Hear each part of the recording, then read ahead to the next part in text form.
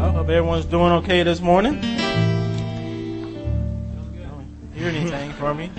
I guess you're not doing okay.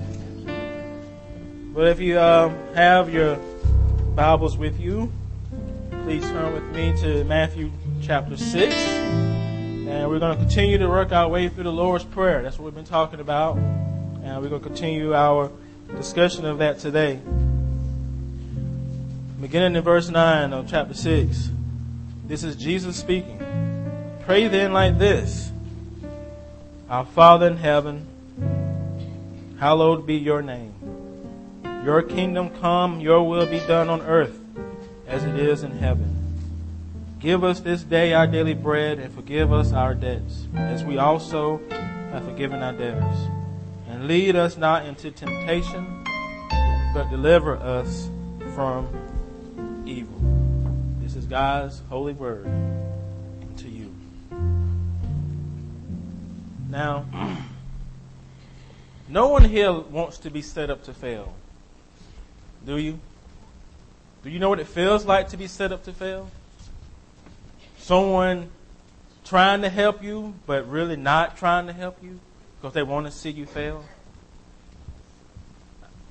I think a lot of us enter into our relationship with Christ like that, set up to fail. But what do you mean, Alex? What do you mean by that? See, we have a tendency to share Jesus with others in such a way that we set them up to fail once they receive Him.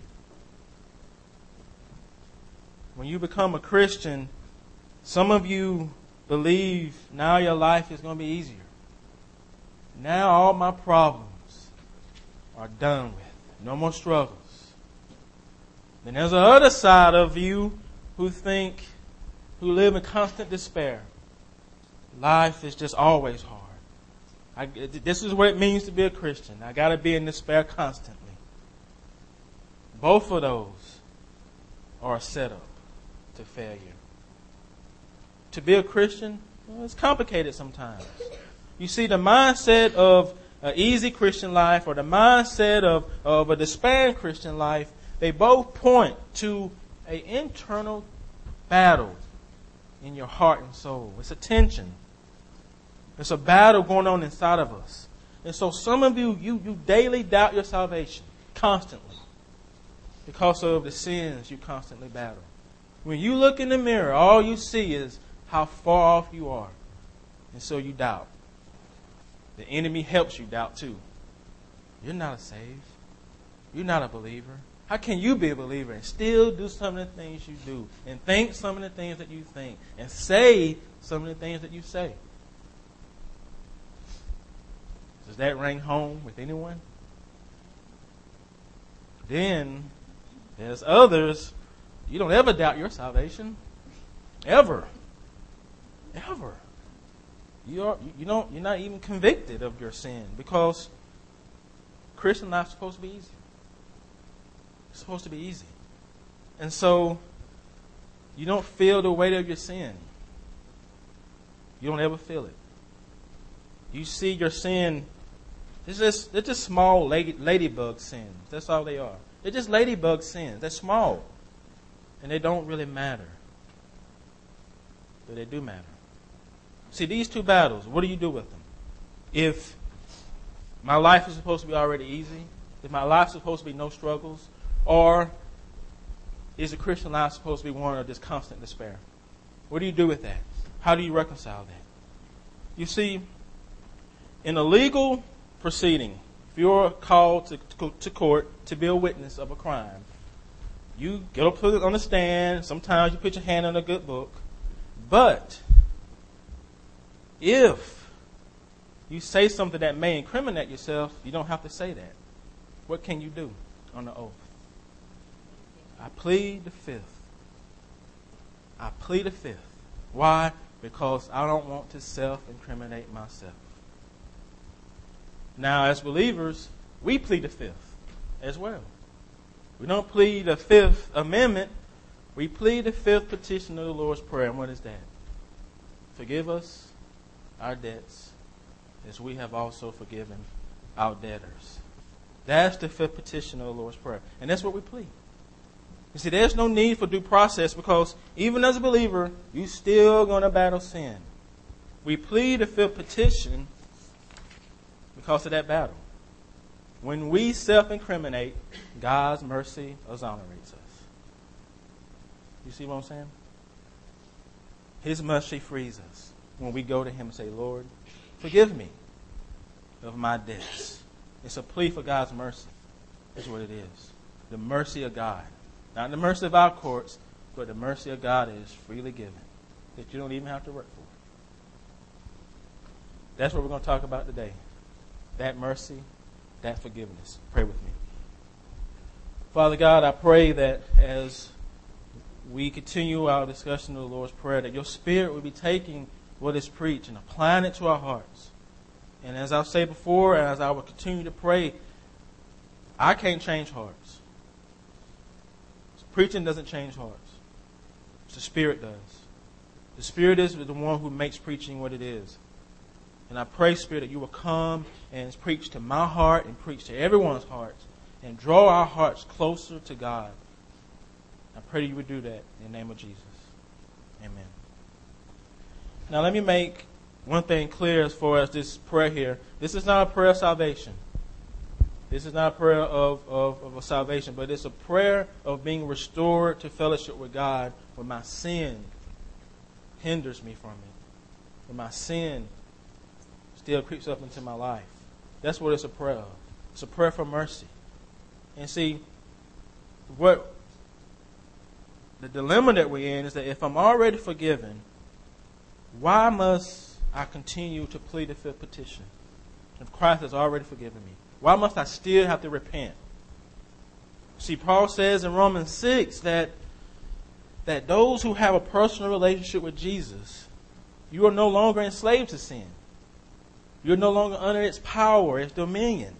He says in Colossians 2 that you were dead in your trespasses and sin because of your sinful nature. But God made you alive in Christ. For He forgave all of our sins. He canceled the record of the debt against us, taking it away by nailing it to the cross. Nailing it to the cross. Our sin, our debt, everything we ever done, nailed to the cross. Some of you have debt, credit card debt, car payments, title loans. We all have debt, rent-to-own companies. And every month, we make a minimum payment until the debt is paid off. Right? Right? If you have debt, this is what you do. You take out the checkbook and you write a check every month until the debt is paid off. See, our debt toward God can never be paid off by your minimum monthly payments. Like going to church, going to Sunday school, getting a little religion. None of those things can pay off your debt before God. Volunteering down at the food bank does not pay off your debt toward God. Who pays off your debt? Jesus pays off your debt by giving up His life and nailing your sin to the cross. So it's true. All your sins, past, present, and future, have been nailed to the cross. It's no longer your master. You have victory over its power. But your flesh still remains. You still battle it. And when you plead the fifth petition to God, this is what you are admitting to God. God, I know I'm forgiven in Christ, but man, I still battle my flesh. I still have sin in my life. Have mercy on me, on my soul. And what's the tension here? Paul felt this tension. If you ever read Romans 7, you know the tension that Paul felt. He says, now if I do what I do not want to do, I agree with the law that it is good. So now it is no longer I who do it, but sin that dwells within me.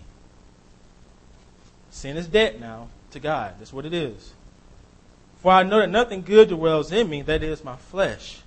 For I have the desire to do what is right, but not the ability to carry it out. How many of you ever felt that way? How many of you ever felt that way? Am I just talking to the chair? Okay. Every day. For I do not do the good I want, but the evil I do not want to do, I keep on doing. Now, if I do what I do not want to do, it's no longer I who do it, but sin that dwells within me. So I find this to be a law, that when I want to do right, evil is right there with me. This is Paul, a believer, a Christian, writer of most of the New Testament, saying, I still have sin in my life. Now, for some of us to say we don't, that's a sin. That's pride. That's self-righteousness. When you want to do good, evil is always there with you. Whatever you try to do. That's the tension that we're in as believers. That's the battle that we're in. And many of you know what Paul is talking about here. You sense the whatever you're seeing. You feel it. When you look in the mirror, you see it. Your anger, your unbelief, the addictions you may have, your lusts, your sinful pleasures and passions. You see it. You feel the weight of it. And you beat yourself up sometimes. You see, it's like a habit you just can't shake. If I can only just get this one thing under control, then I'll be the Christian God wants me to be. This one little thing, God. You beat yourself up all the time. You have no hope. You feel shame, fear, despair. No escape. But there is escape. Paul goes on to say in Romans 7, wretched man that I am, who will deliver me from this body of sin and death? Who will deliver him? Thank God for Jesus Christ. For there is now no condemnation for those who are in Christ. For the law of the Spirit of life has set me free in Jesus from the law of sin and death. And so if you are in despair as a believer over your sin, beating yourself up, doubting your salvation, no, there is no condemnation for you in Christ. There is conviction, but there is no condemnation. For Christ, through His Spirit, has set you free from the law of sin and death. You don't have to carry it. Accept the forgiveness. Live in forgiveness. The Spirit convicts you so that you can plead the fifth petition. That's why He convicts you. The fifth petition is repentance. And repentance is keeping short accounts with God. That's what it is. Keeping short accounts with God. I need to keep short accounts with my wife. I need to keep short accounts with Jesus in my relationship with Him. When I sin, Lord, this is what I've done. Have mercy on me. Because we all mess up. We all tell lies. We all do things we shouldn't do. But realize when we go to Jesus, this is not like going to the court. We're going to Him because He's already paid the price for us. And I've said this before. Repentance is taking the monkey off your back. It's for your benefit. Either you will carry the weight of your sin on your life, or you'll repent of it to get it off of you. Jesus is saying, don't live there. Rest. Rest in me. Accept the forgiveness that I've given you. You can rest in the sweetness of His mercy, or rest in the bitterness of your sin. Which one are you going to do? Repentance is for your benefit. It helps you. The kindness of God should always lead us to repentance. So how often do you repent? How often do you repent of your sins? It should be daily repentance. Daily repentance. Because we all fall short of His glory. All the time. All the time. Back in my days in Valdosta, Georgia, which is the hottest place on earth if you ever live there. I mean, it's hot. I had a friend. We used to get into these religious conversations all the time, and he's a strange dude, but I love talking with him because he had these weird ideas. And so one day he wanted me to take him to Walmart. So I said, okay, let's go. We'll go to Walmart. He wanted to get some things. So we got into this discussion about sin. And he said something that I have never forgotten to this day. He said, Alex, I have never committed a willful sin. Ever. I was like, excuse me? I have never committed a willful sin. And I was standing in the middle of Walmart, like, I've never heard anyone say that before. I was like, is this guy really that holy? Is he really that good? Or is he just deceived? So deceived he don't even see his own sin. Which one is it? Have you ever committed a willful sin? You have. All of us have. It doesn't matter if you are a non-believer or a young believer or if you've been a believer for 10 plus years. You still battle sin. You need to learn to repent more. And next, I saw an interview of a famous pastor. I'm not going to tell you his name. And he was asked by this guy, is it hard to lead a Christian life? He responded with, I don't think it's that hard. It's fun. You know, I have joy, happiness, my family. I don't feel like it's that hard at all. I'm not trying to follow a set of rules and stuff. I'm just living my life. See, others of you don't struggle with condemnation at all. It's not you don't have any conviction. That's your problem. It's easy. It's easy. I'm just living my life. I'm not trying to follow certain rules and stuff. I'm just living my life. Only someone who has a small view of that sin can say that. Only someone who has a small view of that sin can say the Christian life is really easy. You see, there's a movement in the church culture right now that has abandoned the preaching of sin because they don't want people to feel bad about themselves. We don't want to beat people up. You see, preaching on sin is not a negative. It's positive. Because you can't think positive about yourself if you don't know who you truly are. If you have an incomplete picture of what's inside of you. You see, you talk about sin because it lets you be honest about the fact you want people to be convicted of their sin. That's why we preach about it. And churches are filled with members who are having an affair and never convicted by it. We live under the illusion that everyone in our churches feel bad about their sin, and they don't. That's why you have to understand of sin. Not everyone feels guilty about sin. Not everyone comes to church has a relationship with Jesus. There are friends you have in your life you've known for years, and then you find out later on they got a secret life you never knew about. There could be an elder in your church, a deacon in your church, but one thing we know, your sin will find you out. That's why we preach on it. Because not everyone feels guilty. Not everyone feels convicted. And when I'm talking about it this way, I'm talking to the person who feels so good about themselves. I got all these people fooled. I'm just going through the motions, baby.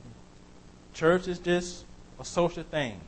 I'm not here for eternal reasons. I'm not here to be in a relationship with Jesus, but that's why you should be here. That's why you should be here. I don't want you to be self-deceived.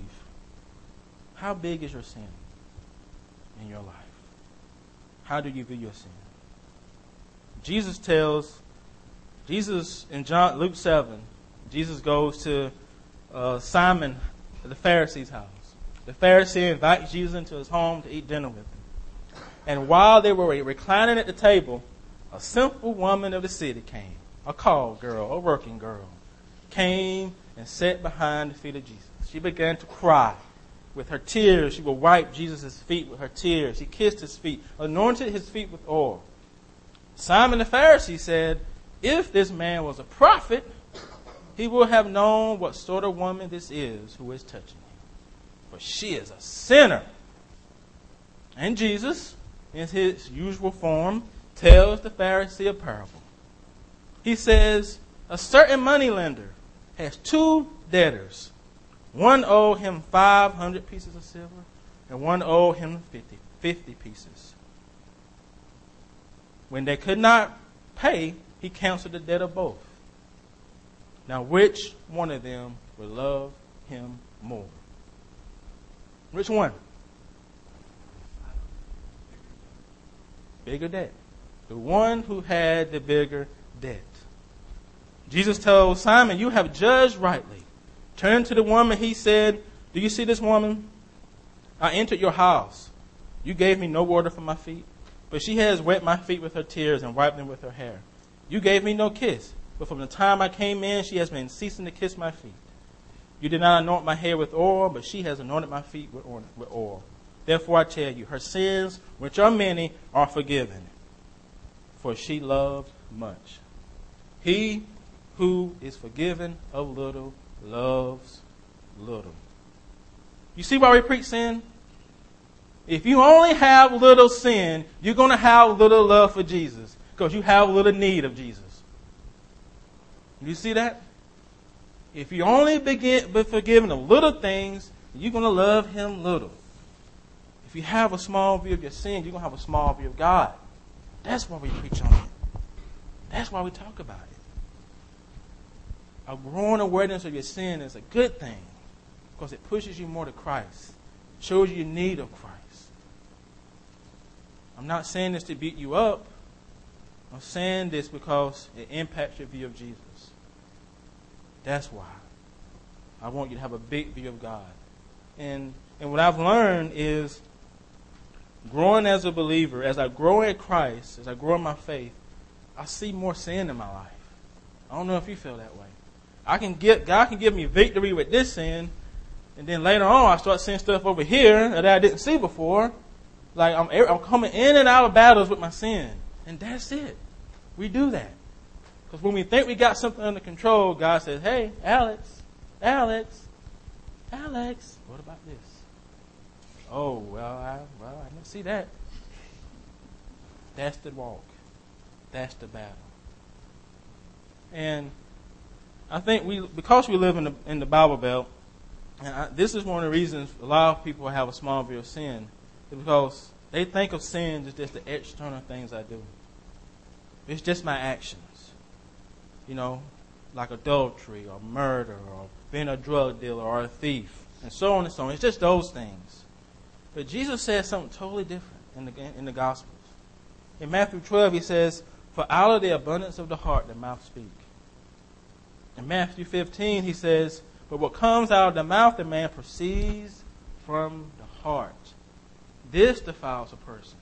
For out of the heart comes evil thoughts, murder, adultery, sexual immorality, theft, false witness, slander. And I'll add pride, self-righteousness, covetousness, jealousy, envy, gossip, and lust. All come from here, in my heart. Jeremiah says, the heart is deceitful above all things. Who can understand it? God can.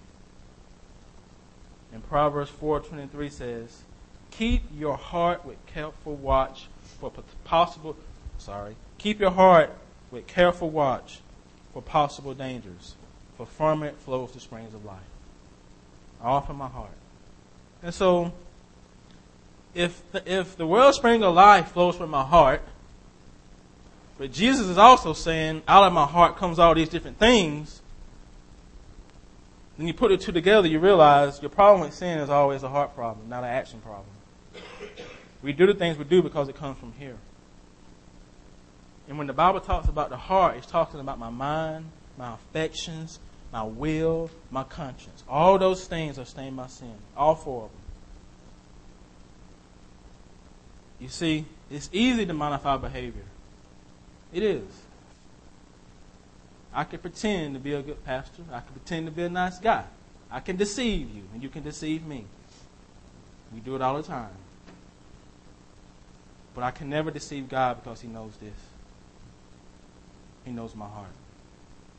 You cannot modify your heart. None of us can. You can never deceive God. God knows me. He sees me. He knows what I'm battling. He knows what I'm hiding. He knows what you're hiding. He knows the things we don't want other people to know about us. The things we keep tucked away in the closet. You can hide them from us, but God knows. Because He knows your heart. And here's the thing. He reveals them to heal you, not to hurt you. Even though they hurt when He reveals it. But He does it. He brings it to the surface to heal you. That's why He does it. Not to hurt you. And so, God, through the working of His Spirit, changes our heart. If you ever read Ezekiel 32, it says, I will give you a new heart. Man, that's gospel there. I'll give you a new heart. I'll put a new spirit within you. I will remove your heart of stone from your flesh and give you a heart of flesh. And I will put my spirit within you and cause you to walk in my statutes and be careful to follow my word. That's gospel. When you receive Jesus, when you repent of your sins and receive Him, God gives you a new heart. He put His Spirit within you, and He gives you the desire to follow Him. The desire that you didn't have before. You see how good He is? You see how powerful He is? That when I was an enemy, I hated God, I cursed God, God said, I'm going to love you, I'm going to change you, I'm going to make you love me, I'm going to give you a heart so you want to love me. That's what I'm talking about. That's the gospel. That's truth. You are a new creation in Christ. The old has gone, the new has come. That's who you are. When God sees you, He sees Christ's blood over you. Do you want forgiveness? If you don't know Jesus this morning, do you want forgiveness for everything you've ever done in your life? Then it's available through the gospel, through the cross. He'll forgive you. He will cancel all your debt.